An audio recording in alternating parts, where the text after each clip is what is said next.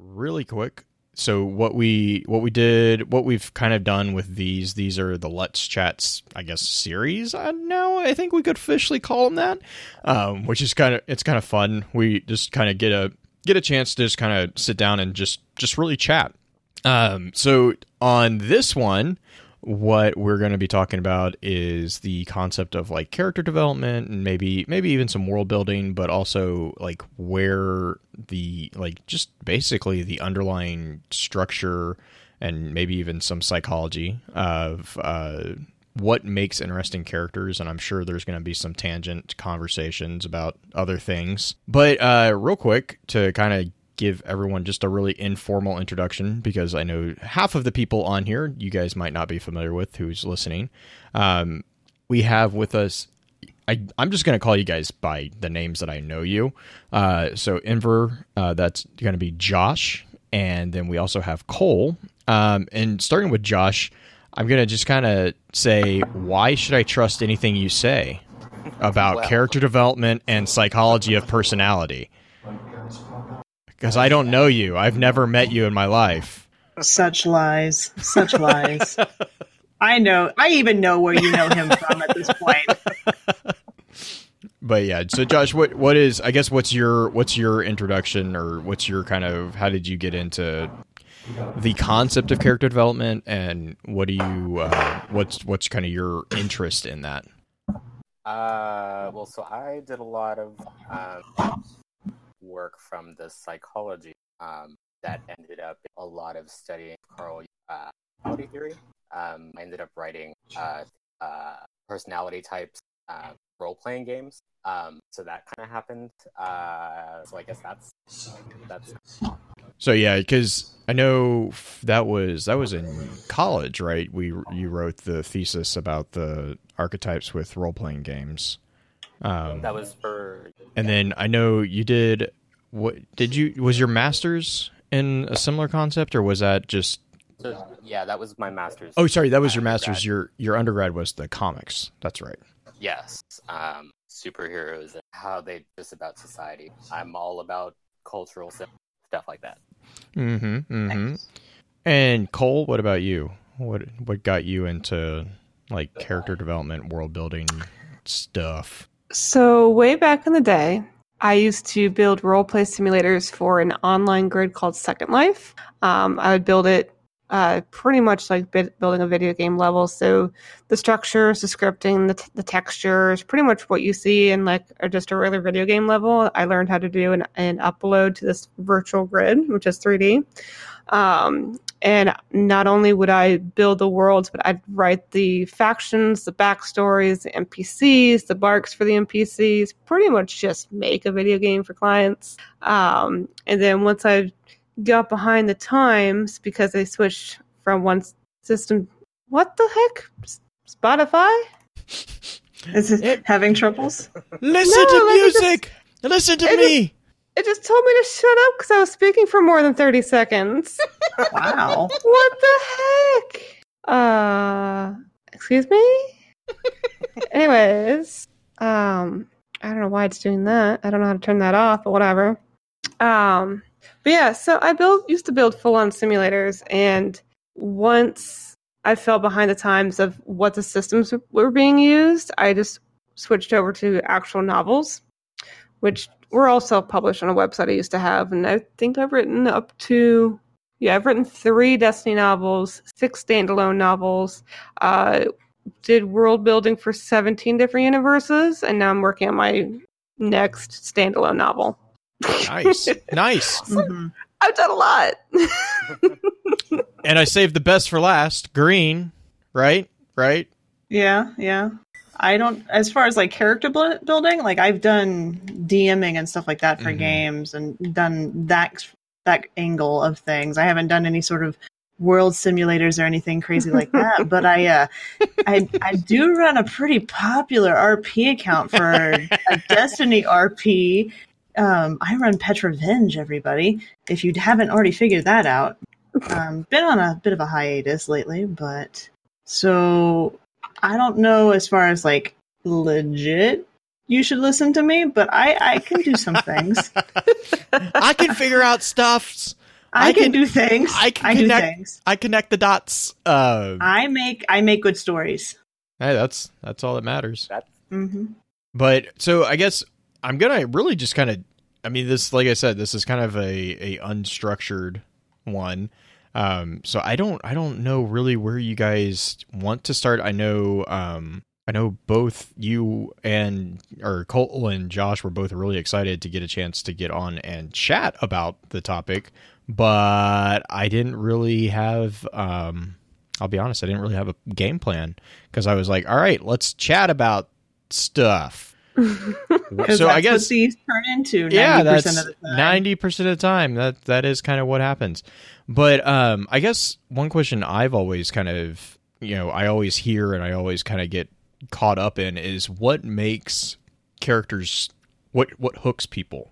I know with games like with Destiny, obviously, sometimes the characters we kind of gravitate towards characters who are much more complex, such as Cade, even with Eris a little bit.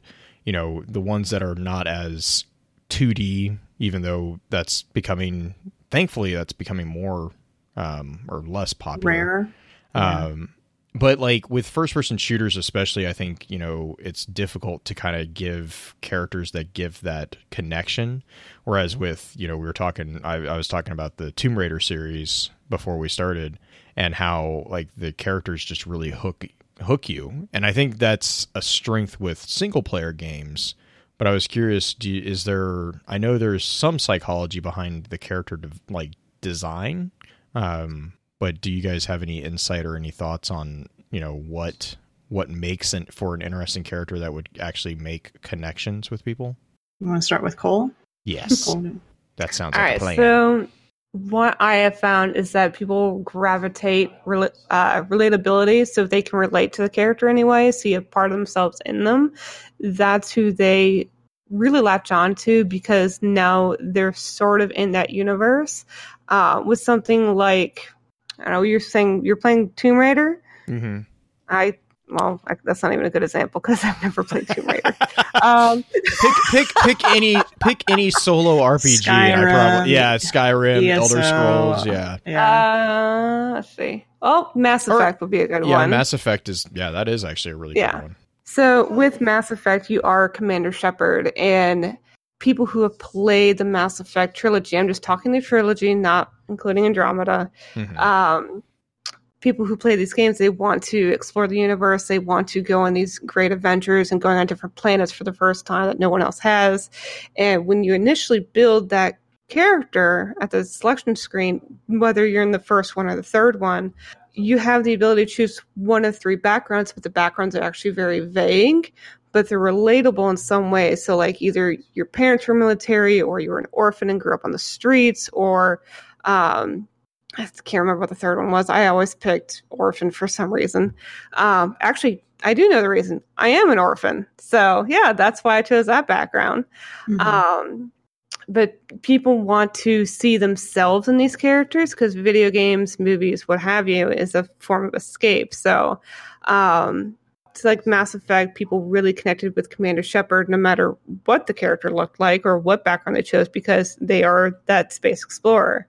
Now with Destiny, it's a little bit different because even though we have the backstory of, yes, you woke up just outside the wall, or what used to be the wall, and you're being chased by Fallen, so many people, and it's probably millions upon millions of people, have created their own backstory, and their character was res somewhere else.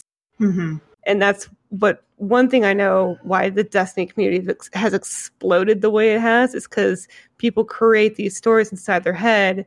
And so they're not a player sitting there in the chair. They're actually their guardian, and they have this huge, long backstory. And some people connect their backstories to other actual players. And I think that's one reason why we connect so well with the characters we play is because we put a part of ourselves in them. I have some follow-up questions that at some point I want to get to with that as well. But because I want to give Josh a chance to. Yeah, and I have a question regarding that too as well. So, but yeah, agreed. Josh, do you have any? Well, so I guess my feeling of it is from the opposite. I love love this, but I don't really have, like, I have strong feelings about the different Shepherds that I've played, but I have those feelings because of the relationships that I had with the party members through Shepherd. Like, I got a feel for how I wanted to be as my epic romance with Garrus, or my fun drinking times with Tally. Like, it's, I don't know, like, because I also have this problem with, like, I didn't get as into Skyrim because I felt like I didn't have a whole lot of that connection with anyone who pull me. Like, there was just me and my headcanon as far as what I was doing, and along with all of the quest narratives and everything. But I really need those other interactions, understand my place. So having those really strong reactions, to have strong, memorable moments with those other characters, I'm not sure how necessarily that's like what formula there is for that, but that's how I find myself relating. Okay, so would that make it easier for you to enjoy Destiny? Because pretty much our character development is our interactions with the people around us. Not necessarily, yes, we have all these adventures that we go and do, but you're constantly interacting with the Vanguard and various entities, beings, enemies, whatnot. Does that make it easier for you? Like, do you play Destiny? I actually don't know the answer to this one. And if not, what is there a specific reason character-wise for it? Well, for me at least, I don't play Destiny, but that's just a console issue. But in terms of my like MMO kind of experience, like I was big into EverQuest, and like part of it was, I don't know, it kind of had like there was a lot of like bland PCs, but then there were also like built in very very storytelling, massive narrative to the quest, and just having the interacting combined with like interacting with other guilds that I was in, like that helped. While I wasn't like on a role like that, that I haven't who my character was, like what role, both like mechanically but also within the narrative. Cool. What about you? I know you connect with your characters in Destiny. So, what makes it easy for you to do that? Like, is it something, the mechanics of the games, or is it just the adventures that we end up going on, or is it just a self-created connection? It's mostly self-created, because I'm actually really unhappy with how Destiny starts you as a character.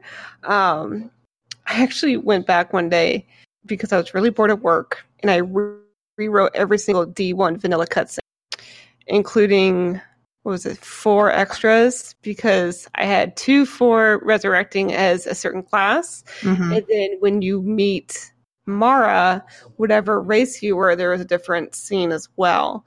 So really for me, I forget what the question was, but now I'm going to go on a rant.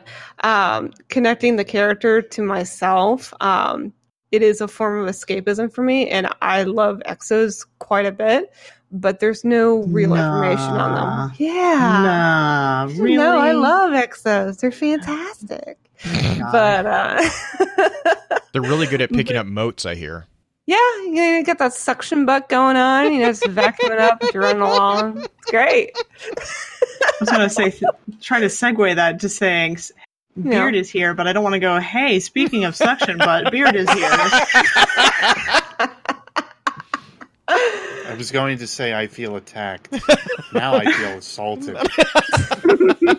Because I didn't say it, or because I did? Because you did, but that's you know you love it. You know you love it. Right. Anyways, Okay. but because in D1 there was so little about the Exos, despite having the Grimoire cards and all that, I wasn't happy with it, so I did create my own story, which then got fan art and then got 3 more installments, and now people call me an actual literal witch dragon. And yeah, so Put that on all your. yeah, it's a thing now. But yeah, so when I log in to my hunter, because I only have the one character, that is me in the game. So like if you ever watch my streams, I'm actually reacting to cutscenes and characters as my character, not me as a player. It's actually really entertaining and fun, I guess. I guess some people like it. But yeah, yeah. I bet. Cole and I are actually planning on doing a stream based off of that, essentially, or like a recording of us as our characters, more so than anything. And voice acting through the campaign is going to be fantastic. Yep. But I went off on a tangent again, but I guess that's why we're here. But yeah, so being able to relate to the character and be your character is extremely important to me, just because if you're not there to go on an adventure as whatever character you're controlling, then why are you there? That's just my question. Like, why are you there to play video games if you're not going on an adventure? Some people just do it purely for the competitive aspect of it. Well, yeah, I did that with Halo, but you know what I mean. Right. Well, but I mean, even with Halo, though, that you get people who jump in there. And yeah. I was actually going to say what was really interesting is you had the conversation about, the immersion and wanting to explore open worlds and new worlds and all that. And the thing that popped to mind immediately was No Man's Sky. Because No Man's Sky is literally a blank slate. Like it really is just completely no explanation, no anything. And, I think it was interesting because some people really, like, I absolutely love it. I absolutely just it's one of the most relaxing experiences I've had. But I know other people who are just, they got really upset by it.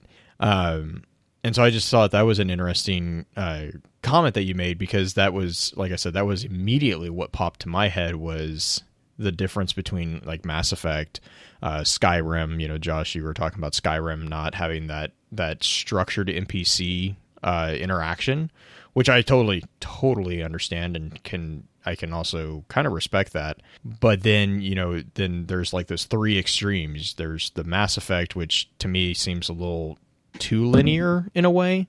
I don't know if that makes sense. And then there's Skyrim, which I enjoy because it's much more open world. And then there's No Man's Sky, which is just absolutely no structure at all. But like I said, I don't really have anywhere I was going with that, but that was all. That's what's fun about these. There's there's no pressure no for direction. me to connection to anything, right, which is why it's dangerous. Beard, do you connect to your characters when you play? You mean my whole one character that I have? Yes. Your whole one character? Well, I mean, I guess I could say the same thing. I only have one character. Yeah, I only have my one. I'm going to say I only play the Warlock, and I think that there's very good reason for that between the time I take outside of the game and whatnot. I mean, we've talked about this, I think, in terms of like, if we wanted to relate anything back towards like story and whatnot as well, but when you choose a character class, it really does feel like that character class fits you closer than it probably should. So like the Warlock's personality is just me. Asher Mare. And inevitably. And inevitably. I would easily say that that's the case when it comes to me. I don't know. I totally get that some people just play the game and go, well, I'm just min-maxing and that's it. Right. I did that back in the day with World of Warcraft. I am very over that because there's different ways that you can go with things. You can sit and enjoy a game for its competitive aspects, or you can sit and enjoy the games because it's going to immerse you, and that usually also carries down into things like the story as well. For me, that's what I lean towards anymore, is more looking for a better story. And to plug the video, I just came out with one today with a semi-clickbait thumbnail. Then you go ahead and read the title and you're like, oh, never mind. But it says, Destiny, it's dead. Why talk about it? But it's me basically stating, this is why I still love Destiny and why, storytelling as a whole is, one, not simple, and two, because other games have yet to really catch my interest near as much as what Destiny has. Right. The overarching elements that it has and everything else. So, like, that's why, like, the Warlock class in general, I have a reason for saying this long tangent I am. That's why it still kind of appeals to me to this day, from playing it since day one, and still basically being a Nova Bomb main since day one.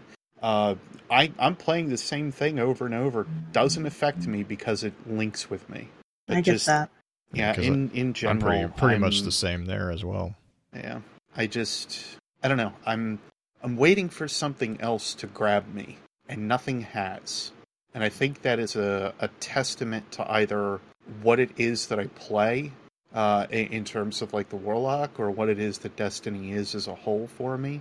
But then I can say the same. Like, I don't stick with one set of weapons or anything either. Like, I tend to switch those out fairly often.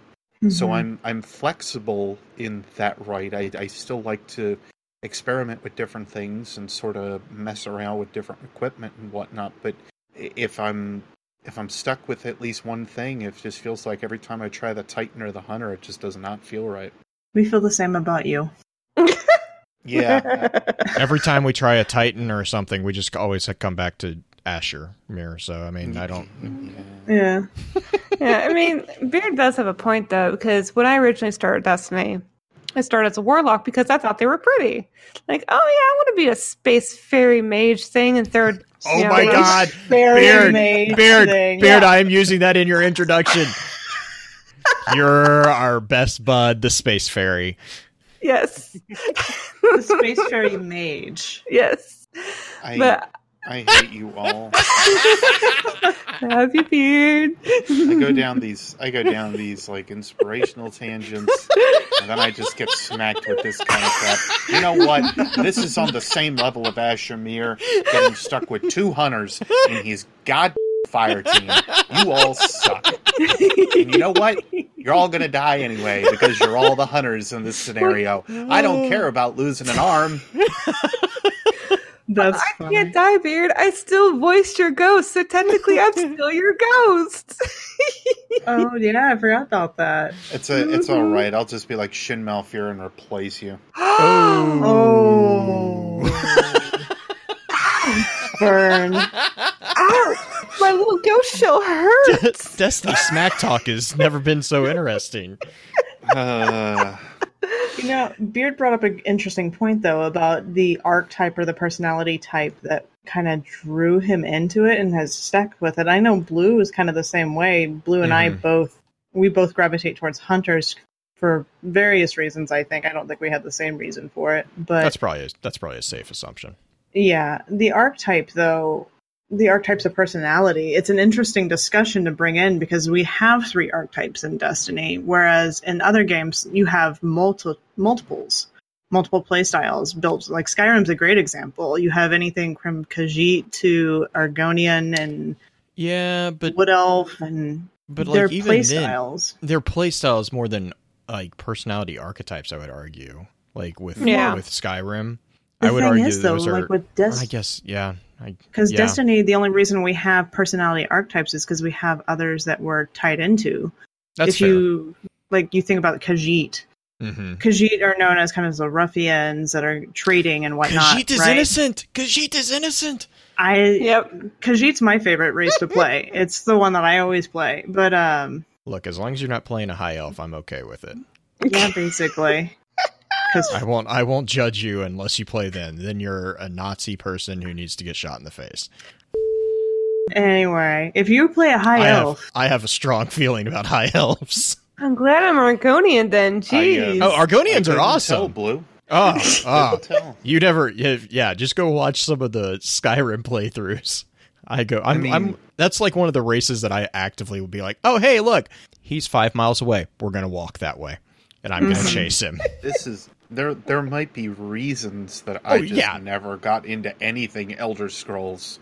You know, I never connected you did with WoW. anything. Well, yeah, I did WoW. Yeah, that's very true. Like I know that was your Elder Scrolls, basically, because I played that for like 9 years off and on to begin with.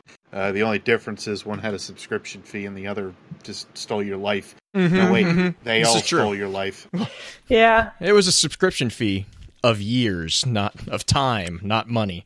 But I'm curious how much the archetypes are universal throughout games and just in psychology in general. Because I know that that's kind of a semi-topic.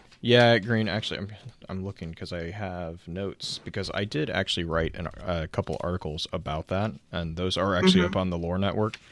Nice. So to jump in on that too. Yeah, like, go for it. On like Anthem and Warframe, Mm-hmm, of them kind of have the same ideas that have sort of popped up.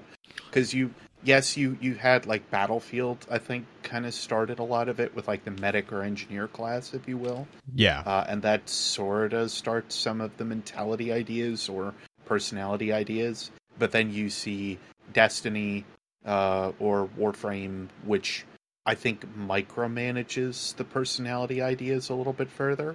Yeah, I would say, I would say it a little bit further, I would argue. Especially with the frames, the way that they kind of build themselves, for sure. But then you've got Destiny and Anthem, which are very... Like, you've got the Ranger that's like, Guile, or Guile's theme, where it goes with everything, or Ryu, however you want to say that, or balance it. But then you've got the other three that are mixed in with it, and they are... like very different in terms of their overall play styles. The Colossus and Storm. The Riot Shield, and you've got the magic user, and then you've got the thief, and then you have the standard warrior assault type that runs around and just goes blam blam, and I'm fine. I like the blam blams. Let me interject, as someone who's written over 2,000 jokes based on purely archetypes. You don't have any experience in this. Oh no, none at all. I don't think I need your opinion on this. They don't need my opinion on this. But, how would you shut up for a second, Space Fairy? Dang. We're gonna put that mature rating on. We need to have her back on. I mean, look. She's another hunter. If you get Cole and I in the same room, it's awful. We get fired up. It's awful. It's definitely the warlock screaming at the hunter, and Ikora's just off in the distance going, "Dear God, please shut them up." Yeah, basically. Yeah, but anyways, do all of you, sorry, do all of you really stick to the same type of role and play style with all of the games that you kind of play? Yes. No, yes, that's the hilarious part. I don't play warlocks or mages or anything similar in any other games. Destiny, I don't know what it is about it, but I play the caster type, if you will. Any other game, I play the rogue. I know why, Any Beard. other game. I know why. Why? Because the bathrobes are so comfy. I mean, I was thinking more because of space magic, but sure, okay. The bathrobes are really comfy, though. Yeah. I mean, Ada 1 does craft them very well, so sure. That's your girlfriend now, huh? No. No. He wishes. Green, you had made the comment about the three personalities three archetypes, and the way I to go back to that, the way I look at it is the class is kind of like the dichotomy, and then the subclass within Destiny's world. The subclass is kind of your mindset or your temperament within that dichotomy. And if you look at the concept of dichotomy, and this is probably going to trigger a long conversation on psychology, but knowing full well that I'm going to continue. I guess I'll just mute my mic then. Yep. Here we go. All right. So if you look at like dichotomies in general, you kind of have really, depending on the groupings that you look at, it tends to gravitate around three. Those are the honor shame culture, the fear power culture, and the guilt innocent cultures. And if you look into those, and this is actually what those three articles that I wrote were about, if you look into those three dichotomies or those cultures, there's a lot of connections to be made for the three classes that we see in Destiny. The Titans are definitely the honor shame culture. Your fear power culture, I believe, was the warlock, I want to say, and then the guilt innocence was the oh man, I just blanked on which one was which. Honor and shame is the Titan. Honor and shame is the Titans, because if you look at the description of Titans, they definitely align. Like, you take into like Code of Chivalry, the Bushido, the Knight's Code, all those things. That's definitely heavily influenced on the Titans. If you look, sorry, I'm flipping through my notes here. If you look at the Hunters, you'll see a lot of reference to, I think it's the guilt, or the fear power, because they talk about nope, that's snapshot notes. Hang on, sorry. This is what happens when I go on tangent conversations and I've not planned on it. Just pass it. Here we go. Sorry. You can probably hear me flipping through these. As a good warlock does. Yeah, it's kind of funny that I play a hunter sometimes. But like the connections. At least you're a hunter I could talk to, and you won't just like pick your nails at. I try. I try really hard. No, that's I'm Carabone. You'll make the wrong wish. Josh, did you have something you wanted to say while Blue is getting his notes pulled together? Well, I was just thinking, like the major. So I haven't had like a major ongoing video game that I've been playing for the last couple of years, but I've been this. The bar that I go to has this bar campaign. That's we're on campaign 3, and I don't know that I consciously made an effort to play something different each year, but I noticed that I have, and that other games that I've played ended up in those same roles. Like the first year, I did the mage thing and was the support caster in the other game that I played, while last year I was the main healer for my group and ended up playing a bunch of clerics and similar kind of sit back and heal other people and let other people do their thing. Other games that I played, and this year I've somehow found myself in a tank role, which is kind of weird and uncomfortable for me, but also like feels like all powerful and awesome. Blue says you sacrificed people. He's like calling you out in chat. I mean, I love that. I mean, hey, I've played healers in like role play games too. I get you. Sometimes they just got to go down. It's for the betterment of everyone. Yeah, it's risk management, and sometimes some people don't need to be saved.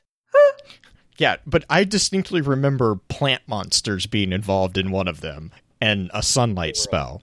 Did you get eaten by a Venus flytrap? No, he did not get eaten. No, well, I meant you. No, it wasn't me. I get the stories told to me. This is sounding very Diablo-esque. Right? It was a Tomb of Annihilation game, and I wandered off. Wandered off. Oh, yeah, let's just wander off and supposedly heal people, but really we're just killing them for the betterment of mankind. All right, Thanos. Just loot the bodies after they're dead. They were too much carry it to with carry. you. We had to get rid of them. Oh, man. Some of us would say that might be, chaotic evil. It might spawn that kind of way. I don't know. Whatever. I love that. I just love that. Whatever. It's all right. That's about what I say every time I remake the universe. Whatever. That's good enough. To go back, honor, shame was Titans, guilt, innocence was warlocks, because that's very akin to the Bushido code with the concept of guilt. And then power, fear was hunters, because they view the world in terms of hierarchy determined by how strong or how powerful someone is, and that is included in the control of resources. So if you ever watch Hunters, like the dialogue within Hunters, they always note where someone is in a hierarchy that only they understand. So like there's the whole thing with like the cloaks, right? The cloak is kind of a symbol of where the hunter stands in their society.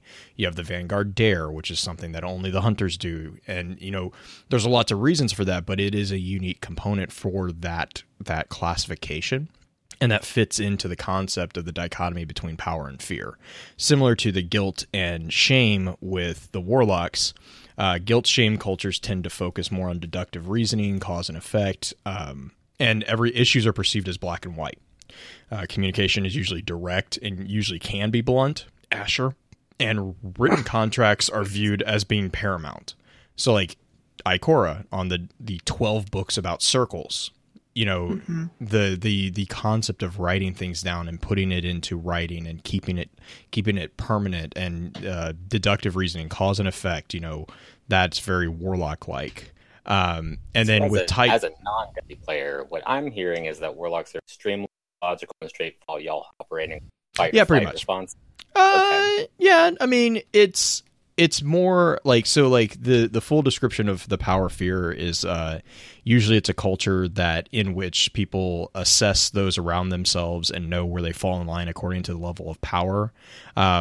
And really the predominant thing that sways the decision is where in that hierarchy the person who is either requesting or commanding them to do something is, or what they can gain out of that, whether that be a loss in power or a gain in power that will affect them. It's not necessarily the concept of the black and white concept of good, bad. It's more of what it's a very much more individualistic kind of culture. Whereas your guilt and shame, or your guilt and innocence culture that the warlocks operate in, it's not so much good, bad.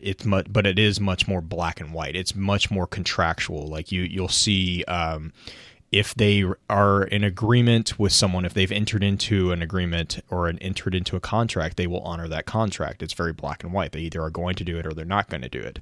They're very logical in that sense. And then the Titans, as part of like the more honor shame concept, is a culture that tends to be very relationship driven. So the decisions that are made in that type of culture are very relationship. You know, every movement affects this concept of honor shame status. It's very, very akin to the Eastern sense of the family status. So every movement within the culture will affect where that individual or that individual's group stands within the spectrum of honor and shame. The crucial objective. What's that? But also, they're all Hufflepuff. Yeah, they aren't really good at finding stuff, but yeah, kind of. I mean, I guess they're kind of decent at finding things. I mean, I did find all the dead ghosts in D1. Well, but you're a hunter. You're not a Titan. Mm-hmm. Yeah, this is true. I know. Titans are good at finding something. They're good at finding food. That's true. You do finding. They're good at finding the next shoulder charge, more like. Yeah. R1. You're good at finding that button. I just run and do things. I'm glad and smash. I'm glad that we can ally ourselves over the Titans who aren't there to defend themselves. No, yes, wipe them all out. Wipe them all out. But let's just say it this way: if there's ever a Titan on this show, they're in for it. Oh. Dang. The concept within the honor shame culture is like the crucial objective, where everything else is like, you know, holding to either a contract or gaining or maintaining power. The crucial concept here is to avoid shame and to be viewed honorably by others. So it's very other driven, whereas like the power fear is very self driven, and then the guilt innocence is very it's not really any. It's just kind of an abstract concept of you hold to whatever you've said that you were going to hold to. But yeah, I mean, but that goes back to Green. I was just saying, like, there was actually a really interesting correlation between those particular descriptions of those three cultures and then the worldviews and values that are expressed within the Destiny archetypes of the three classes. Like you could technically even see, and I did this on the articles. I'm not even going to try to remember how I did this, but I even broke it down by subclass. And I could show you the different flavors of those different cultures as being reflected within the subclasses. So like the one that I do remember is the Sentinel is very defensive. It's very, very about keeping people safe and keeping people, you know, that's where they gain their honor, is through the protection of others. Whereas you have like your Sunbreakers who gain honor by, depending on which type of Sunbreaker, either the mercenaries who gain honor by holding to their contracts, or the Sunbreakers who are, you know, within the city who actually defend the citizens. Like there's a very strong, but the underlying concept, and this is why I actually really like the kind of the psychology of the classes in Destiny, is the underlying paradigm within each class is very, very universal. However, then you have the overlay of those three separate or even four separate subclasses in some cases, with like warlocks and technically the Sunsinger. you start seeing the individual differences on how that particular cultural mindset can be applied to the world. And that's where, I would argue that while every character has access to all the subclasses, as we can see, there are definitely groups or individuals who have very strong affiliations with one particular subclass. Wei Ning is the one that comes to mind a lot because she technically did have the ability. Punch. Right. She technically could do. She had the capacity to learn how to do Defender, but it was very difficult for her, and she preferred Striker. Like, that's just. It wasn't that she didn't have. It wasn't that she wasn't able. It was that her personal manifestation of the energies that resided within her flowed in that particular approach. And it's just if you look at it from a psychological standpoint, it's very akin to the concept of like archetypes, or the concept of even the Myers-Briggs, that personality concept, like how those things are the Enneagram that you and I have been talking about. Like the concept of how you apply your worldview in relation to the world that you are viewing is very akin to that understanding within Destiny. And that in and of itself is actually one of the reasons I am so fascinated by Destiny, is because it seems like there was a lot of thought put into those particular things. Or it could be a glorious coincidence, which also is completely acceptable. I think they purposely did that. Because whenever I play video games, I always go the evil route because I can't be evil in real life. I drive like a grandma. My hands are 10 and 2, and I do 300 speed limit. So that's adorable. I kind of want to put you in my pocket now. I'm very much a goody two shoes. Like, I've never been pulled over. I've never had to go to court for anything. Like, very straight-laced in real life. But when it comes to video games, it's very different because I know there's no actual consequences of going to jail, which I just can't do again. Again, yes. But I feel like this is a story that we should hear at Guardian Con. Yep. I feel like this is let's take Cole out. Show her good time. It was just an holding for overnight. It was just the one time, Yeah, because I did take a frying pan to somebody's head, and I was about to say someone got beaten.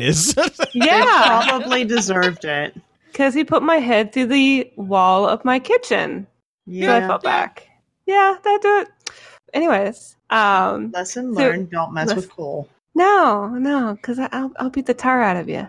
But in video games, I usually play a very evil character, and this harkens back to my Second Life days when I would build the simulators. I would also manually play a lot of the NPCs to do like storylines and stuff that I got paid to do and all of that. And I don't even think I could tell you guys the worst scene I ever wrote because it's too much for the show. That's how bad it is. But to go on to Destiny, I do have a very strong connection with Night Stalker because they are the mysterious ones. I absolutely love the Void because, again, it's very dark and mysterious, and it's a hungry entity that's using my hands to take a whole bunch of souls, which is great. That's your excuse. Yes, that's my excuse. Yes. Which is great. It's great. So fantastic. But here's my question. Blues Mane is a Night Stalker. I want to see what his reasonings for it, how it differs to yours after you're done with your let her finish real quick and then I'll. So I play an EXO. I absolutely adore Night Stalker. Like when I saw the trailer for TTK and there was the bow with the Void, not even kidding, I was in my chair sobbing. I was so excited to have a Void bow and to be a Night Stalker. And to have the mentality of, I have this weapon that I can take down any super with, which I have been complimented by Crucible Radio for my accuracy with a Night Stalker bow, which is fantastic. Just to be able to eat someone's light and just bring them down to just a normal little guardian and just crush them into the freaking ground. And yes, just eat the arrow. It's just fantastic because I love it because you just feel like such a mighty hunter when you do that. And as an exo, you're a robot. You're not even organic. There's nothing organic about you. But to command the void, to take down your own kind as a guardian and just tear them open and tear out the light and eat it in front of them, it's just fantastic. Sometimes But you yeah. just need a good cackle. Yeah. That's why I like Night Stalker so much. And put a sweet button on the end of it. That's what I heard. I'll scare the living piss out of you, but I'm going to put a sweet button at the end of it just to confuse the tar out of you. Yeah. Yay! I'm gonna eat man. your soul. Guardian Con is going to be hilarious. Anyways, so why do you like Night Stalkers, Blue? Because I don't like people. There we go. That's why we connect so well. Because I'm like, wait, it's a hunter that even for hunters doesn't like other people? Yep, that's mine. I like that one. Yep, Like, pretty much. Qantas Ray is my spirit animal, I feel like. Just the void in general. But, I mean, I think the other thing for that, too, is the Night Stalkers are akin to kind of... They seem like they're the ones that understand more about what's actually going on within the world around them. Not so much as like a warlock, like the abstract information or knowledge, but they're much more cognizant of what is actually happening. Like when you get the description from Tevis, he calls that out. He says, like why so many hunters can't do the Night Stalker is because of the fear that they have of the void. It's something that they don't understand and they don't like. It makes them uncomfortable. Whereas the Night Stalker who can manifest that, you have that kind of acceptance of this is the way it is, and this is what you have to do in order to, it brings to mind the Nietzsche quote about hunting monsters. And I believe they referenced that as well in D1 about the Night Stalkers, because even other hunters are very uncomfortable around Night Stalkers because they are close companions with that void. They're close companions. They're close companions with something that is both natural and abnormal at the same time. It's something that defies understanding, but is 100% natural. And that's a very uncomfortable thing for a lot of people. Mm-hmm. But to me, that's that whole kind of concept of like searching for knowledge. It's not always going to be the happy, research in the library, blah, blah, blah. And even though that's a gross oversimplification, because you have the Voidlocks, right? Your right. Voidwalkers are very, very akin to Night Stalkers in that approach. Is that's that why Beard and you get along so well? Well, and I was going to say the other thing is like that's why I have a lot of respect for like the Praxics as they've been shown in the lore, is because the Praxics, it's not that they disagree with search for knowledge, it's they disagree with the method. If it doesn't have application in the war against the darkness, they don't see the point of. I mean, it's just fluff, basically. You're fluff. I have a bow. I have a bow of darkness. I don't really care what your opinions are. Like, that's why we get along. But I mean, and so that's like to me, it's more about like the Night Stalkers definitely tend to seem, or they seem like they are much more concerned with actually doing something than I'd argue almost in any other class. They're the ones that are going out. Like the hunters are already the scouts. They're already out in the wilderness.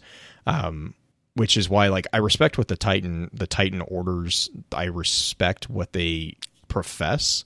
But again, that's why I kind of am partial to the Firebreak, is because again, they kind of take that and they're like, no, the best defense is an offense. Like, it's not just, and I don't want to, it's not cowering, but it's not just building walls and staying behind them. It's actually taking the fight to your opponent. And so the hunters already kind of have that as an archetype. And then the Night Stalkers seem to almost push that even further, because they are the ones that, like with Qantas Ree, she has to be constantly reminded to come back to the city to regain her humanity or regain that sense of civilized discourse. And I think Kate even makes the comment about like you have to reach out to her. Like Tevis was the same. You have to hunt her down and make them come back, even for a short period, because otherwise you don't know what will happen. You don't know if they'll just not ever come. They're 100% comfortable just doing whatever they're doing. They don't require that social contact or context that so many others seem to. And that to me, that speaks a lot to me, because I'm very similar to that. I get that. I get told that a lot. I don't really require to be around people. I'm just as happy being by myself as I am. Actually, I'm happier being by myself than I am with other people. And so to me, that speaks out quite loudly. So yeah, it's not any like nefarious thing necessarily. It's actually more the social construct of them. It's interesting because everybody has there's the archetypes, but everybody has their own interpretation as why they choose that archetype or why they relate to it. In the psychology realm, is that just a really common thing when it comes to when you talk about personality or talk about archetypes of heroes and whatnot? I mean, I think so. I mean, I'll defer to Josh, but I think archetypes are exactly that. They're archetypes. They're not going to tell you the individual qualities, because I mean, they're not designed to, in a way. They're kind it's of like, not they're summaries. Astrology or anything. Well, and even, I mean, technically, if you get into astrology or the astrological signs and zodiac and all that, even that technically doesn't tell you individual stuff. It details very general properties of personality, which is why it's so popular, actually. It's very hard to read. You pick any sign from the zodiac, and you could probably figure out a way to fit it to you. I mean, there's some extreme cases in which that's not true, but for a vast majority, you could probably fit at least a quarter to half of the zodiac descriptions to any one person. Like they're written to be general, which is why a lot of people, kind of mock them, is because it's more about the self-exploration. And same with archetypes. Archetypes, as far as I'm aware, I don't think they're designed to like nail down the individual on a specific point. I'll definitely defer to Josh on that, though. My understanding was, yeah, go for it. Yeah, I mean, a lot of that type of stuff, it's just about a very general idea. Like Carl Jung talks a lot about work on dream interpretation, and that's where a lot of talk of archetypes comes in. But like the thing about like interpreting in analytical context or anything like that, it's interpreting according to what that symbol means to the, like, there isn't, like, there's all sorts of things about, like, oh, if you have a relationship with that person, or he's falling out, gonna lose a bunch of money or something, I don't know.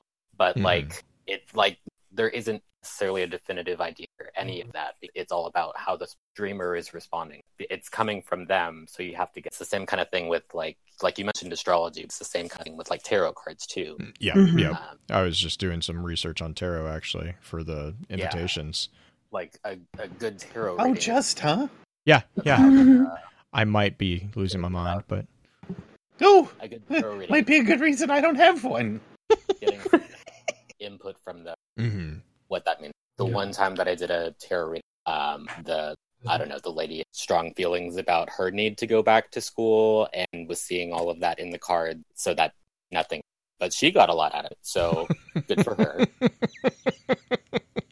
I mean, a lot of them are a reflection of what like you were saying, they're a reflection of what your desire is at the moment, or your greatest fear is in the moment. Right. Yeah. And if you read a lot of like the background behind, like, even especially modern tarot, but even like the esoteric of like the actual history of the tarot itself, it actually comes out and says that, like, your entire point of tarot was actually a self-reflection. It was a tool to kind of help guide that. And that's a similar to, I mean, you see that with Freud. Freud kind of puts more of hard structures on it, which is a lot of people's problems with him. But the concept is very akin to that whole idea of the individual sees the world. it's very similar to what we call phenomenology. Phenomenological psychology is very, very concerned with that.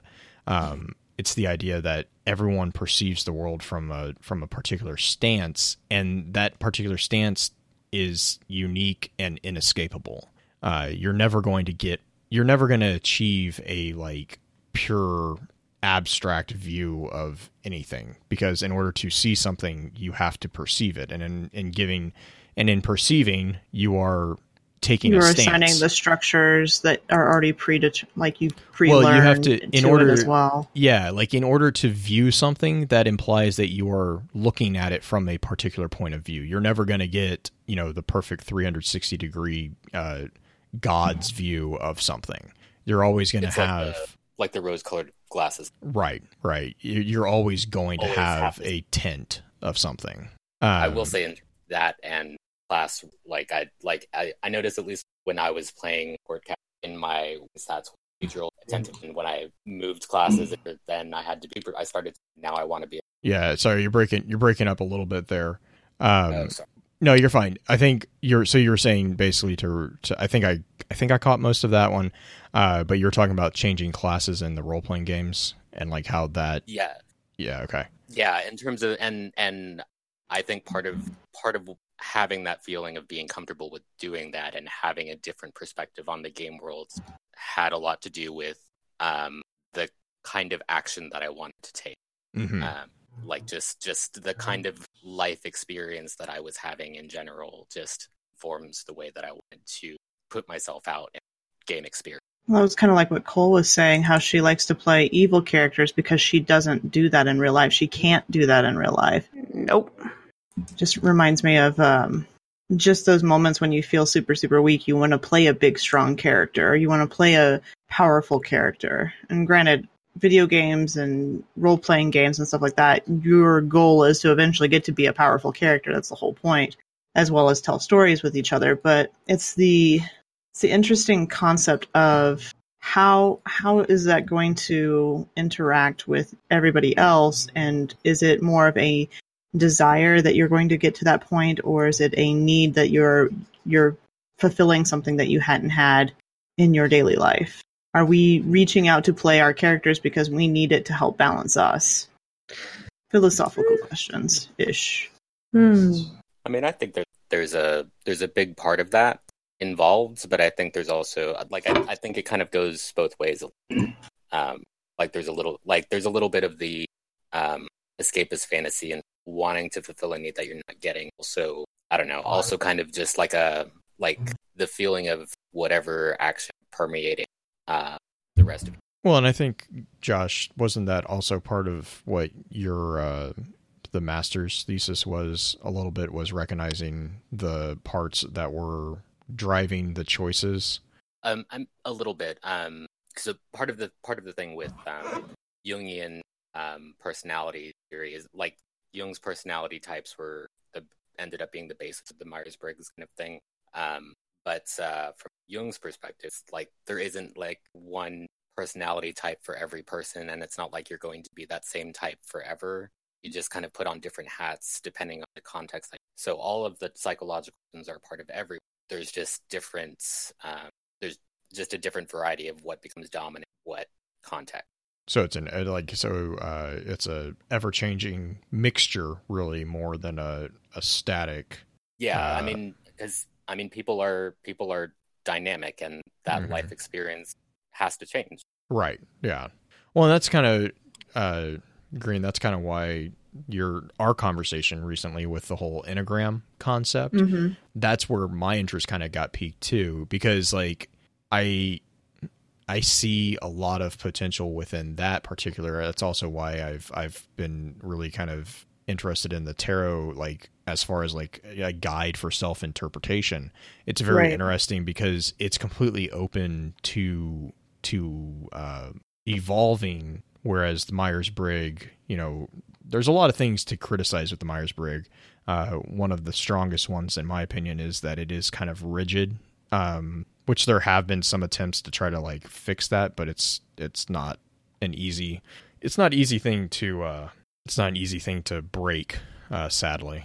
But think that's an important thing to consider too, is that, you know, similar to the way life experiences affect us, that, you know, it just needs to be recognized that does change people. I don't know where I was going with that.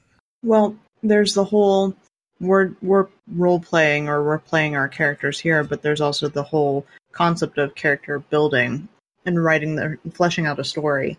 And Cole had to step away for a second. Her computer kind of crashed on her, so hopefully we can get her back in here to talk about it, because developing a world where, and I'm sure all three of us, or all four of us, Blue included, can talk about the concept of developing characters for a D&D campaign. Mm-hmm.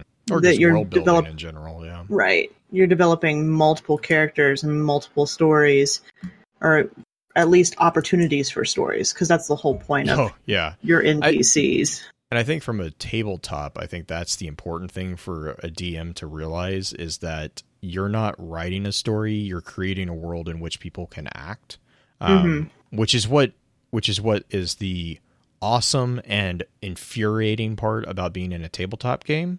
Whereas like a video game, it's very, you know, bop, bop, bop, bop, bop. You have this, you have this to do this and to do that. Like you can have quote unquote side quests and everything, but really, honestly, it's very linear, as far as like even Skyrim has a very linear gameplay when compared to like tabletops, because at the end of the day, you have a main mission. Like, you know, they can pretty it up as much as they want with everything, with open world and all that.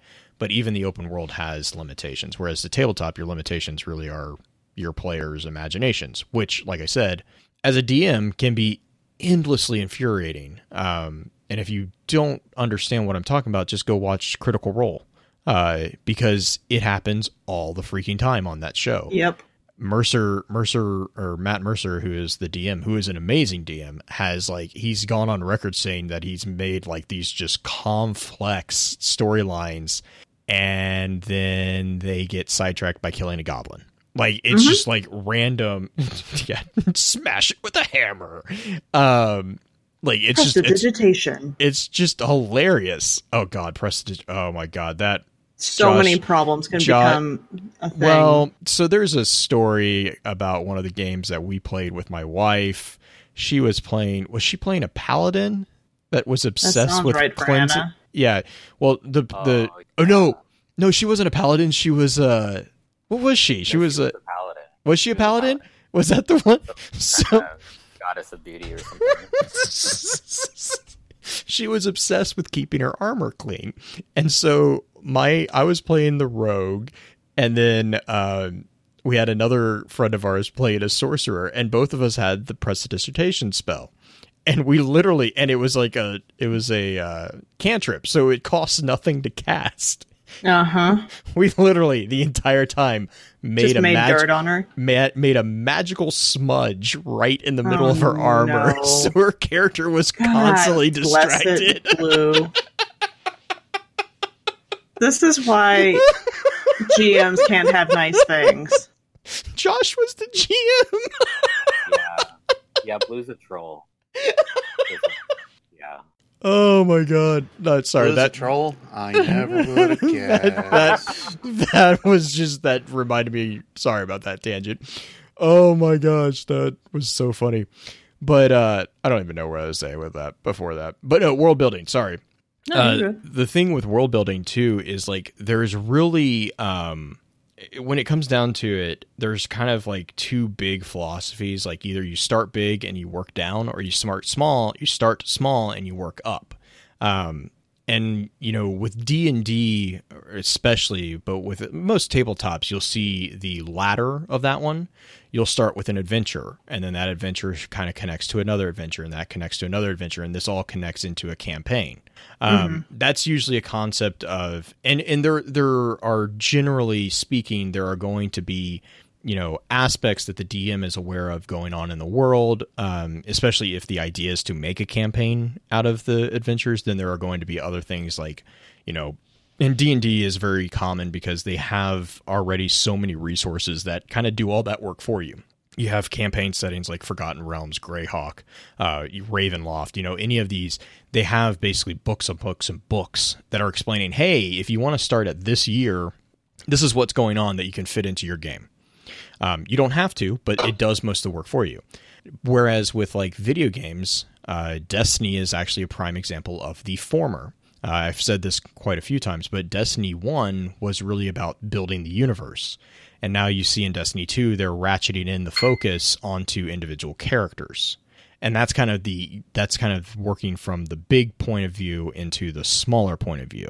And if you've never had to do that, I really urge people to go out and just kind of use that as a thought exercise if they haven't, because it's revealing, and it's also really, I think it's just a really good exercise. But you start realizing just how much thought goes into any of these things that we enjoy. There's a lot of thought. I mean, spoiler alert, there's a lot of thought that goes into creation of any video game. And especially from a story point of view, I'm not just talking mechanics and balancing. I know that's kind of a sensitive subject today, but like, yes, that is immense. And I don't mean to detract, but from a story point, world building, regardless of which approach you're going to take, it does require a lot of forethought that, quite honestly, we're probably never going to see. When you play a tabletop RPG, as a player character, you're really in kind of 100% control of where the story goes, whereas the DM is most of the time they're going to be in control of how the environment reacts, but it's much more reactionary. It's not a very proactive thing, other than the very initial hook. That's about all the DM really has, I think, in my opinion. That's all the DM should have as far as a proactive piece. Everything else in the DM's point of view should be reactive. Now, there's like precautions that the DM can take, again, that are behind the scenes that influence things, that give flavor. Right. But in my mind, a good DM, a good role-playing game, on a tabletop, you're going to always have a DM that's good thinking on their feet. Like they're going to react really well. Whereas with a video game, the player is reacting. It's a flip of that. You are in a story that is being told to you, even though it may feel that you are experiencing that. The story's been laid out. The story's been already, the people who are writing the story know where it's going to end. Whereas with a tabletop, you have no freaking clue where it's going to end, because you can meet Bojangles the Goblin, who you were going to kill, and then you end up rolling a 1 and you end up caressing him and he becomes your best friend. Yep. That we ended up killing anyways. But that wasn't the point of that tangent. So you were still playing with Critical Fail. That's fun. Oh God, I don't. Josh, you can play without critical. I have never even thought about that. You just don't have as much. That takes all the humor out. Right. I go to push the goblin off the cliff. Instead, I lightly caress him. Everyone is uncomfortable. I mean, sometimes you just need to do kind of lighthearted things like that, because like the party encounters some kind of weird, creepy demon thing in a crevasse, and someone decides to feed a couple goblins to it. Listen, that's still and the DM is like, that's not part of the option wheel. What am I supposed to do with that? Well, we had these goblins and they needed to get rid of. I'm like, even for my character, that makes me uncomfortable. Oh, I forgot about that one. Listen, man. Be careful selling your soul, kids. It tends to go bad. But that went dark. Also super fun. Yeah. Again, though, that's the fun in games, right? Is we get, and I think that's also kind of where you get the connect. We've kind of been talking about that too, but that's where a lot of the strong connection to characters, I think, comes from. Is role playing. One of the big things with role playing is that it encourages people to experiment. It encourages people to try things that maybe they don't feel comfortable doing in reality, which is you see a lot of that in today's world now that the kind of the pariah of role playing has been kind of debunked, which is thankfully not. It's more uncommon to have someone who's uncomfortable with role playing now than it is to have people who are aware of role playing, which is not always the case. But with that kind of paradigm shift, we also see an increase in using role playing as a way of coping with stuff. Like, it's a way to teach people how to be social. You know, a lot of schools will actually have RPGs in a sense to educate kids on what to do in this situation. You know, it's just that again, that it's a safe creative environment. writing classes. Right. It's a safe environment in all which the time. you can kind of push the boundaries of what you're technically, quote, air quotes here, allowed to do or expected to do in a social norm. And you can safely experiment those boundary pushing without really having any strongly significant like reality consequences. I mean, I'm not going to say there's not consequences, but there's nothing like you're not going to go to jail, you know, for doing something in an RPG that that is illegal. You know, World of Darkness is a huge example of that entirely, because with Vampire the Masquerade, Werewolf the Apocalypse, you know, those types of games are built around the concept of a very, it's not dystopian, it's just a world that is very, very broken. Very political world. Yeah, Vampire the Masquerade is very political. So is Werewolf, depending on the DM. It depends on, well, it also depends on which clan you go with. I mean, it can be, Right. it can get there, but I mean, Vampire the Masquerade is 100% political. Mage is, you know, that entire world. I actually really enjoy World of Darkness. Bloodlines 2 looks amazing on a random tangent, but. You know, World of Darkness is there, and then you have, you know, like Shadowrun. That's a whole different ball game. Ravenloft, you know, all these Call of Cthulhu, all these darker themed RPGs they're built with the intent to put you in a situation that is A, not realistic, and B, it's also not expected for you to respond as if you were the person you are. You're not the player, you are the character. Like, those types of RPGs really push that, whereas D&D, you can kind of, you know, fudge your way where you can keep your personality in the player and the character. In, you know, Ravenloft and in Shadowrun especially, there is no room for that. You have to embrace that paradigm, and I think those are really fun because it forces you out of the shell of normalcy. And it makes you kind of break your. It's a thought exercise in breaking your natural tendency to view things a certain way. I agree with that. Beard, have you ever done any tabletop game? I mean, D&D, Warhammer, at least those. Warhammer is, yeah. Yeah, I'm gonna say Warhammer 40K. That's this is a good old pastime right there. Yeah, that's wholesome fun, right? Yeah, it's completely wholesome fun. I totally all the amounts of how often do the dark elves overtake the everything? Ring the ping bell. Oh, good grief! How many times do I have to get blood for the blood god? Oh God! I feel like every time I go to play something with Warhammer 40K, it's just gonna be Zeech was here. Anyway, yeah, like I said, I played a whole ton of. I have done a whole ton of D&D campaigns at least. I have quite dabbled in and no longer own my sets for Warhammer 40K. But D&D was always a great time. That's for sure. Chatting about Grimdark? No chatting about Grimdark. It's so much fun. I've never played, so I don't understand.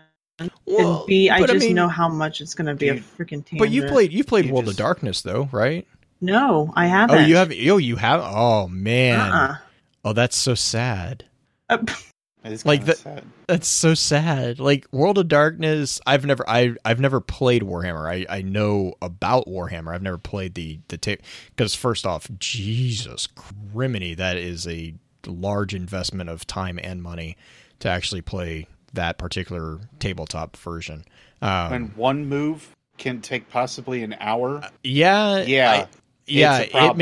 it makes Axis and allies look fast paced. It makes chess look like a kid's toy. Yeah, it's really the amount of like annex and tactics and strategy. Well, and then you have the different maps that everyone. Oh my god, no Warhammer! It's fascinating. Like it is really cool to watch, but I don't have any interest in playing. Like I love the level of detail that Warhammer enthusiasts put into their work, but then you get them talking and they kind of scare me. Which I completely recognize. If you're going to be putting that level of detail into that, you are going to know the first and last name and the personal history of every single character you have. Like that's right. I'm completely cognizant of that. But yeah, like World of Darkness is a different flavor of the same dish. It's grimdark, but it's a much more. I wouldn't say it's more political. It's a different flavor. Like it's a different aspect of that same genre. Right. You have Call of Cthulhu, Ravenloft, all these different ones. Slay Industries was an indie title that I loved back when I was really heavily playing the tabletop. Those are all kind of based around that concept of grimdark, and grimdark really, the fascination I have with it is the concept of, again, that thought exercise of, okay, hey, what would this be? What would this world be like? You kind of see that with Destiny, Division. Anthem is along that same concept. The reason I like Destiny is because there's an underlying tone of hope. I've kind of talked about that before. That's actually why I can't get into Division, was because from the very beginning, Division was kind of presented as without hope. And it just kind of turned me off. But with like Anthem, I haven't gotten into Anthem enough to kind of get the feeling if there is that underlying tone. It seems like there is. Enough. I don't. So, Beard, I know you played a little bit of Anthem. I played through most of the campaign. Have you made it all the way through the campaign? No. I actually stopped playing Anthem because I didn't feel that drawn into the stories or the missions. And that's something I feel the exact opposite with. The missions in Anthem felt inconsequential to a lot of things. There was no weight. There is actually a ton of weight to some of it. It's just the way they did it, because you are constantly put in a group of 4 random people that you don't end up talking to most of the time, because you're always matched in. You're always match made. You never play a mission solo. So you don't develop that solo personality except through the relationships that you have with the other NPCs. And those are kind of cool, but there's less choice when it comes to that than there appears to be. They do give you options of dialogue of what your character says, but it doesn't seem to have that much weight on anything. Yeah, but it's about as good as what they did in the Old Republic MMO, because it all leads to the same exact end, and it doesn't matter whatsoever. Exactly, and that's something that I think Mass Effect kind of does that too, doesn't it? I was just about to say that. So, Mass Effect, you get to choose the color of the explosion. Oh my god. Yeah, with 3 different color endings, because a game that's coming out that is not relevant to anything here making that joke. The big thing about Mass Effect's angle, though, even though they all kind of like group together, at least in some ways, they take slightly branching paths or slightly branching means that they can go. Like, of course, the good old saying, renegade for life, or Paragon, right? Whatever. At least they have that, and even if I were to look at like the choices that you make in the Old Republic, even if I were to choose like the good or the Jedi side of everything, if I were on Sith, it literally doesn't matter.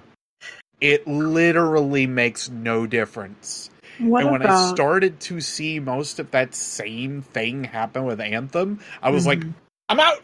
That's it! Yeah. It's a false development of story. Yeah, it's a false means of giving you control, is what it basically comes down to, which I enjoyed having those options through the early days of Dragon Age, and I felt that they were more consequential or had more impact with Mass Effect 1 than they did in probably the rest of the series, except for some like character interactions and whatnot, I think, in Mass Effect 2, and to a smaller degree in 3, because 3 was just a mess. So what about... Sorry. I was just going to say, you have that one, you have that style that we are all just like, ugh, we wish they would have actually given you consequence. What about games like, I think you said Nier had a lot of different endings, as well as Fabled. Talk about an older game. Fabled that series had basically 2 endings. Right. And your choices seriously did matter, and it was weighted heavily on the story, but... I mean, except for the fact that you could easily do the changeover from like good to evil in 30 minutes. Absolutely. I mean, yeah, but it felt like your impact on the world was a direct change depending on your answers. It wasn't just I mean, one ending you're amazing and you turn into a king, the next you're Thanos. Yeah, like, basically. There's no middle ground in that respect, and I can totally and completely understand that angle, but weight, nothing in Fable had weight. Well, I'm sorry. seriousness? I never. You could totally eat the chickens. I mean, chasing the chickens around and then that's how didn't they attack you? No, that was Zelda. That's Zelda. No, I was going to say, are you thinking of Cuckoos here? Because we're going to have an entire conversation about the way that I made my character evil to get one of the achievements on Xbox was you keep eating the baby chicken. Like you keep going to buy it, and it keeps like it's like the most incremental thing. But I was like, I didn't want to go and like slaughter entire cities for this achievement, so I was like, okay, eating a baby chicken. Yeah, that's completely acceptable. That's about as evil as you get, huh? No. I mean, in that game, I couldn't. In that game, there was a lot going on. You're a paladin that I was like, through and through. Oh my god, I'm kind of offended. I know you play rogue too. That's the funny thing. Are you a really like not like stealing things? Or are you Robin Hood rogue? Josh, do I steal things? Are you? Oh god, I'm sure you have a backpack, a giant freaking backpack. Are you like the cabbage collector in Skyrim? I'll put this: like my own party's not safe for me when I play my rogue. I'm like, oh, that's a shiny, mine.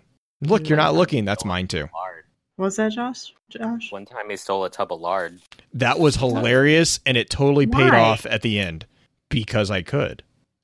And it did you slick the floors so everything tripped? Please tell me you buttered the floors. I want to know if you buttered the floors. It turned out that it was a never empty butter jar of lard. No. I had a lot of fun, and then we found. Was that how I got the griffin? Yes. Yeah. Okay. I don't think we ever got to do anything with it, but yeah, there was an item of wondrous power inside the lard. Oh my god! Look, talk about adapting as a GM. Oh, Josh is amazing at adapting as a GM. I'm not gonna ever say anything bad about that. My goodness, yeah, good times. Okay, how do we segue back into character choices, character development, character? I mean, to be fair, that was a lot of character choices on my part. Right, choosing to troll your GM. Endless. I'm pretty sure I entertained my GM more than I trolled him. I trolled the other players continuously. Right. They also figured out that's why you don't play a game with me on Roll20 where they can't see me chatting with the GM the entire time. Oh, God. You're wanting to start a campaign there, too, aren't you? Beautiful. Oh, no, I don't like Roll20. I like Arpel. Arpel is a different... That's play-by-post. Okay. But, like... I think again, I think that highlights, for me at least, why I love RPGs, is because RPGs are much more friendly to that kind of... that silliness, but also kind of unique creativeness. They really promote it more than anything, because that's where a lot of the RPGs, at least tabletop RPGs, that's where they get the infamy or the rapport with the player base. Is because the good ones will allow you to do those just like crazy harebrained theories. You know, D&D is one of the ones that as you get more powerful, it actually in a lot of cases restricts I think you. Well, no, actually I think D&D, if you're familiar with the system, which 5e does a lot better than 3.5, as much as I love 3.5. Min-maxer. You have to, yeah. I mean, I'm not gonna completely disagree with you. You just like 3.5. You had to be very intimately familiar with the way things synergized. I'll say that 5e is much more forgiving for people on that front. But like what I was gonna say is like D&D is one of those games that as you get more powerful, it actually can get more fun, because you stop worrying about the mechanics and you start more focusing on like the story and like what is going on, you know, with the world and all that. And especially if you have like a great GM, which we thankfully have always had in one form or the other, they promote that and they encourage it, you know. And I think that's where I've always found a lot of enjoyment out of those. Whereas with like linear first person shooters, it's kind of more difficult. It's not impossible, but it is a little bit more difficult. So I kind of know the answer for this. But for both of you, tabletop is obviously a lot easier to immerse yourself in some respects. But is there any character on any other gaming platform or gaming type that you really felt connected to? Like, what made that character the one that you chose as like, this is somebody I can really enjoy role playing as, or being, or participating as them in the world? Josh, do you want to take that one? Well, for me, I mean, like my main character, my EverQuest, his name was Ember, and I don't know. Part of it was just the community that I had with my guilds, being able to, I don't know, really get in sync with other players in terms of play style, and getting really good at the skills of crowd control and being able to respond to what the rest of the party needs, and feeling kind of masterful at that. Like there was that kind of player experience of that kind of feeling, but then also like I guess that kind of fed in the headcanon that I had for character from, and goals within the world were just by having that kind of mastery of the playstyle. And that's always kind of okay. Blue, what about you? So like I don't know, like to be honest, I find it really easy to get into a lot of the RPGs that I play on consoles. Skyrim or Elder Scrolls is definitely like one of the ones that it makes it really easy, because it's that open world aspect. But like No Man's Sky was another one where it's just, again, that one actually is super easy to get immersed into, because there is no, like, you wake up and you're like, your character doesn't understand what is going on. So it's actually really, really close to what you're feeling. You're like, I don't know what's going on. I don't understand what any of these alien species are saying. And that's exactly the game that you're like, half the game is trying to figure out what is going on. That's one of the reasons I really like that. You know, like we were talking about, I'm playing through Tomb Raider right now. As far as like immersing it, you know, obviously aside from the gender difference, it's kind of hard because it's a third person view. And I don't know, like for some reason, third person view really, to me, just makes it makes the suspension of disbelief really difficult. But yeah, I mean, most of the RPGs, I naturally will get into that mode of thought of like, okay, so what's going on? Where's where's this going, you know, all that. I kind of do that. I don't know. I know that's not really a great answer, but That's okay. How I is just Lara? go for it, Josh. How is your experience as Lara? What do you? oh my god. feel Okay, by so embodying her? yeah. So, and Josh, you and I have had this conversation about actually the first couple games. They have done an amazing job with this remaking and kind of reimagining of the series. I'm constantly blown away by some of the stuff that they make you feel emotionally.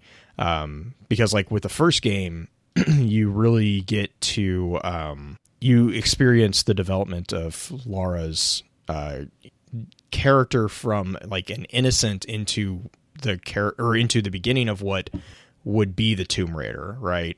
And now, and I think we're in the third iteration or third title right now. You know, Shadow of the Tomb Raider. She is much more hardened. She is much more the stereotypical Tomb Raider that you imagine when you talk about Tomb Raider. But what's cool is through that entire process, you have been at all those instrumental steps. Whereas before, you just kind of got introduced to Lara Croft after she has already kind of matured. So I love it. I mean, I love it. Yeah, I agree with that. I feel like especially with the first the Tomb first Raider one, reboot game, like it was a lot of I love that game so much because I connected so well with Lara because it was all just like this constant rush of anxiety just running through the damn jungle and like hiding from bears and people and the bears then like creepy weird zombie witch people. I don't like it, like there was a lot of feeling for that and like I feel like even with those kind of like focused perspective kind of games where you're embodying an already established character, like I feel like that did a good job. It did, and that lens of the high of that first title was when you finally did actually get the first kill and you see Lara, like you actually are seeing her reaction psychologically to it. Like it's legit almost, I mean, I'd almost say it's PTSD. Like she legitimately does not want to hurt others, but she's put in like this impossible situation. And it's just like, you know, again, that adrenaline, that's just like everything just kind of culminates. And then it's just, you know, a snap of a decision. And it's just, oh my gosh, that still sticks with me, is that whole scene. And then, you know, the second game, she's much more, I would never say that she, even in this one, I would never say that she's 100% comfortable with it. But it's like, you definitely see the development of her character from that first title into this title. And I love it. And I think that's, you know, I was saying that before we started recording. I think the increasing graphics, the more realistic graphics, the cutscenes are freaking phenomenal. But it just really kind of it really pushes that connection with the player. Even though I wouldn't say I would technically embody her, it definitely is much more like it makes me think of Assassin's Creed 2, if that makes sense. Like with the Ezio arc. Like that emotional connection of watching the story unfold was very. Well, that's how we watch movies and stuff like that. Right, you right. Immerse yourself in it. Right, and so yeah, that is very akin to what I have started to feel towards the current iteration of Tomb Raider. Is that a similar emotional connection? I would never say that I embody them, but I enjoy watching their character evolve over time, and you actually get to see that evolution. Nice. Beard, what about you? Do you find it's easier to slip into any of the like any console character or any game character more readily than others? I mean, of course I do. I enjoy ripping and tearing things very much. I'm learning so much. Yes. Do go on. Well, you know, Doom is one of my favorite pastimes. But do you do it for Infinity? Why? Yes. I mean, yes. So yeah, the moment that they announced Doom 2016, I kind of went, you know what? I remember what Doom 3 was. I didn't like Doom 3. Doom 3 was not fun in the least. But the flashlight. Look, stop it. Flashlights don't work like that. It's like we had an episode where we talked about this. I know. Granted, that was like a year ago. Right. But yeah, like Doom 2016 was one of those titles I had like no interest in because I was like, I already know what they did to this. I'm not even going to bother about it. And then I think it was the Zero Punctuation review that was posted from Yahtzee. And he was like, he said all the things that I had in mind. Oh, look, it's a shooter in 2016. Well, I bet we have to go ahead and reload our gun. You don't have to reload your guns. Well, I'm sure that most of the gore and the violence has been toned down. You can literally rip things in half. What is this, Bethesda? What are you trying to do to me here? Like, he said all of the things I was thinking. And I immediately started to look into the title a little bit more, and I went, no reloading, arena-style shooting. This feels like old-style Doom. I immediately spent $60. I was like, I'm done. This is going to be my summer. And it was. The smile on his face when he said that. And you know what? Doom Eternal's right around the corner, baby. Uh-huh. But seriously, like, just getting into the character of Doom Guy, like the way, like, I've always liked that about silent protagonists, I think, as a whole. And some of those that even like take a small flip flop on you, which I'll talk about one other in particular from back in the SNES days.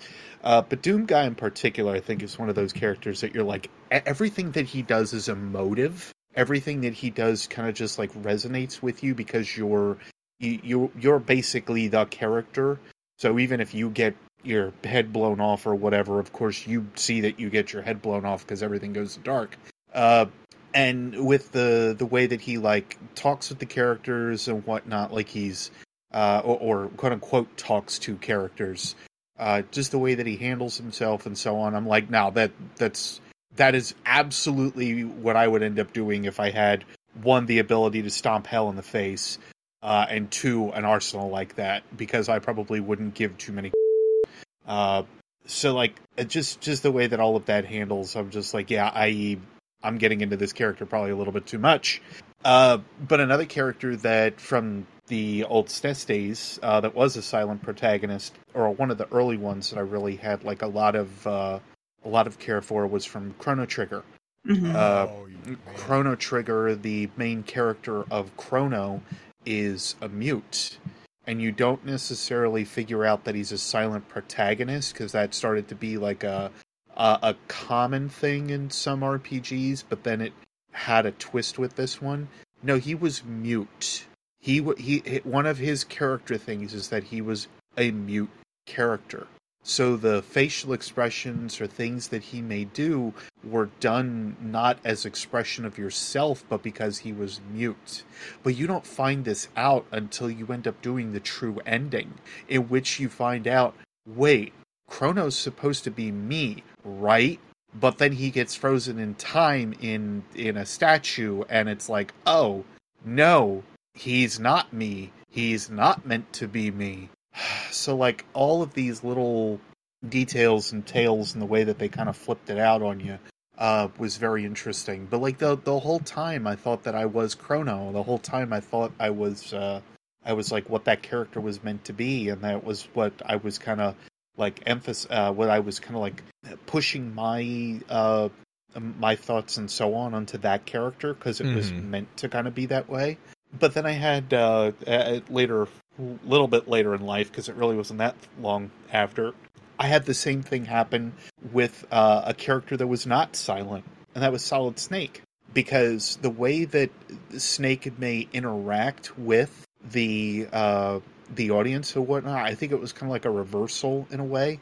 Like the way that Snake acted towards his fellows over the codec calls and whatnot started to kind of flip on to me, and I started to end up like I took on the persona a little bit of like what they were trying to show as this character and how he was. So like my gameplay style started to be affected by that. I started to be more stealthy, or when times called for a little bit more gunplay, I would institute it, or I would try to hide a little bit more.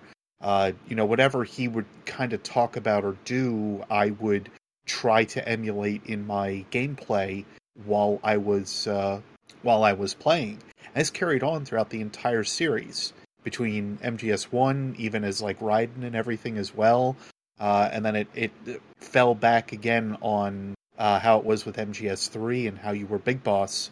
I just feel like Hideo Kojima has a very good means of like how his character becomes you, or that character is you, but it's more the projection of what he wants you to feel while that character's there. Like, I think that's it.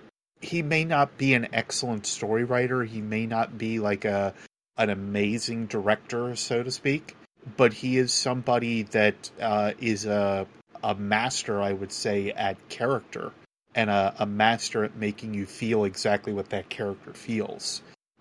So I really do think that there are several others that I could probably talk about, but like those in particular, I think at least showcase 3 different times that I've been very invested, or at least I started to kind of project myself into a character a little bit more, or connect with them a little bit.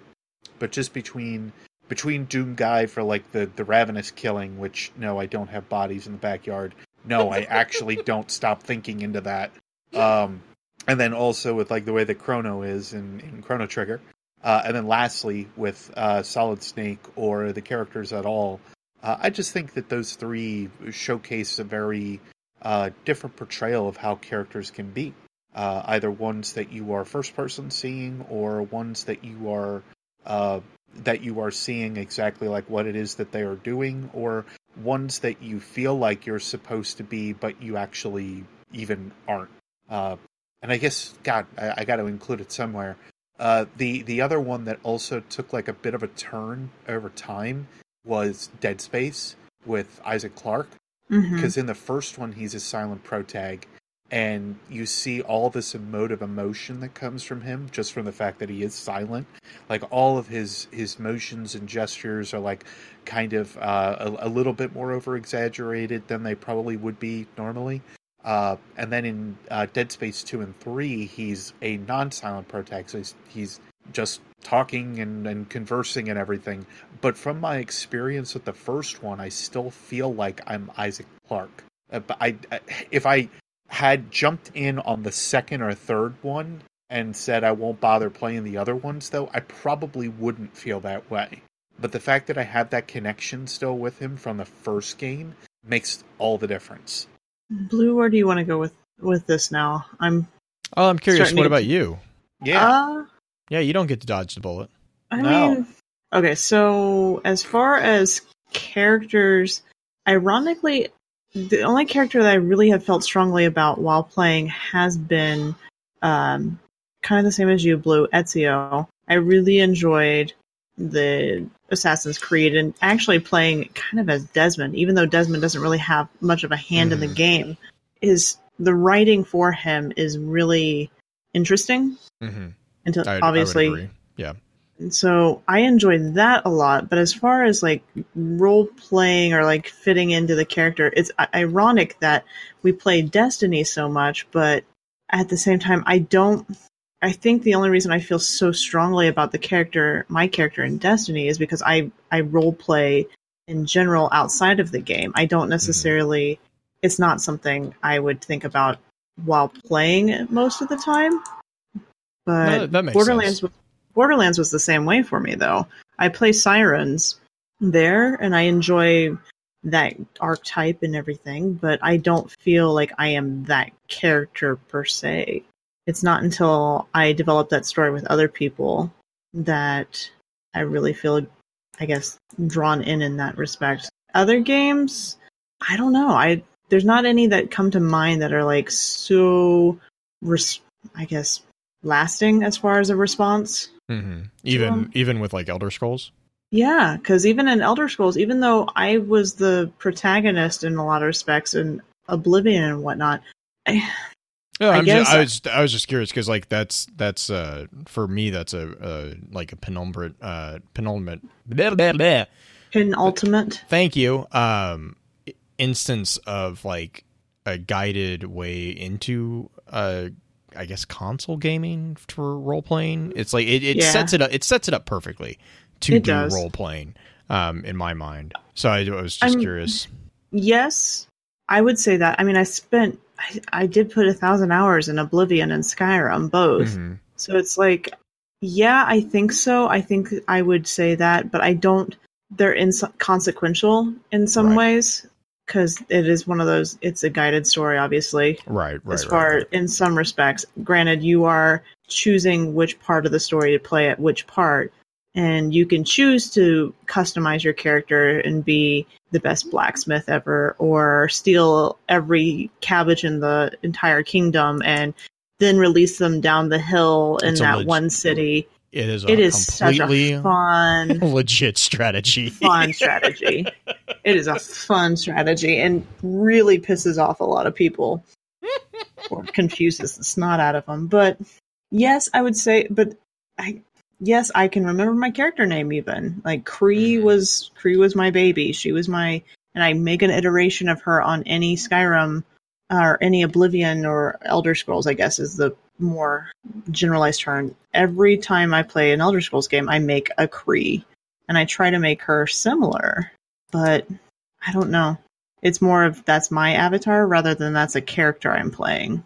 If that makes sense. Yeah, no, that does. At least to me, it makes sense. Sorry for the rambly question or answer to it, because I'm like playing Iron Banner frantically at the same time. Yeah. Mm-hmm. But yeah, I don't know. I mean, I think that's probably a good place to kind of start wrapping up. We're right at the 2-hour mark too. So that's usually a good time to start thinking about wrapping up if we haven't already. But I think also, I would also encourage / invite people if they have questions for Josh or Cole or any of us, as always, to forward us emails or reach out on Twitter. We'll get everyone's Twitter handles in the show notes, of course, so that people can, reach out that way if that's how they want. Or even if there's a particular, I don't really have like any particular question, but like if you have stories of some game that you really like, definitely let us know, because I think I'm not alone in saying this, but I might be. I'm always on the lookout for like new RPGs, even if I'm not going to end up playing them. I just like reading them because it's that creative process, that thought exercise of looking at how different writers are creating worlds, and it seems like it's a much more populated world, I guess, if you would say, for that. So I just, if you guys have a particular RPG or a particular tabletop, anything, I'd be interested in hearing about it. I know I would be. I don't know about the others, but send them in. The nice thing about tabletop RPGs is there's so many different styles of the rules and styles of the way you play it. Yeah. Well, actually, a friend of mine is working on he's a writer. He started with writing books very similar to Brian Jacques, or Brian Jacques, rather. Redwall and everything. But yeah, like he started with writing those. He finished that series up. And now he's actually writing he's getting into technical journals, but on the side now he's starting to write role-playing books and guides. Nice. So that's his next step in his technical writing, which is pretty cool. They both follow very similar paths in a lot of rights, so I find it very interesting that he went that way. But he's always been like a super gamer, so to see him kind of following along with that is pretty interesting. So hearing his little bits and pieces for like what he's done with considering for the tabletop and everything, and that he's kind of getting close to the testing phase, I'm just like, well, that's really neat. Like they go through the same kind of construction as I would say a lot of video games have to as well. Like they're just the same, and in a lot of rights, like we take so much from them that translate into games today as well. So very much if you want to know where everything started, like that's where it is. As easily a place for you to kind of figure out like where everything began for video games. Mm-hmm. I mean, aside from the whole fact that asteroids existed along with like tic-tac-toe and Pong and whatnot, but those don't necessarily count. What, you don't mean that's not an RPG? Hey, they're making a movie about asteroids. I wouldn't put anything past them. Are they really? I thought so. I have to look. I know I saw something pop up a while back, but I'm hoping that I hope that maybe they realized how silly of an idea that was. It wouldn't shock me at all. I mean, yeah, never mind. I'm not even going to say what I was going to say because I don't want to give anybody the idea. But no. There are other simple Hollywood games that I would expect more than asteroids. Mm-hmm. Hollywood is always listening. Don't give them ideas, please. They're you like, never know when Uwe Boll is right around the corner. Are they like the government? They always have you bugged. Mm-hmm. That's a safe way of thinking about it. Josh, do you have any like final thoughts or anything that we didn't get a chance to go over? No, I mean I think we've covered a wide range. No, I don't think I have anything to add. Blue. I mean I think that's a great spot to stop recording. Mm-hmm. These are always fun. Yeah, I like the relaxed ones like this.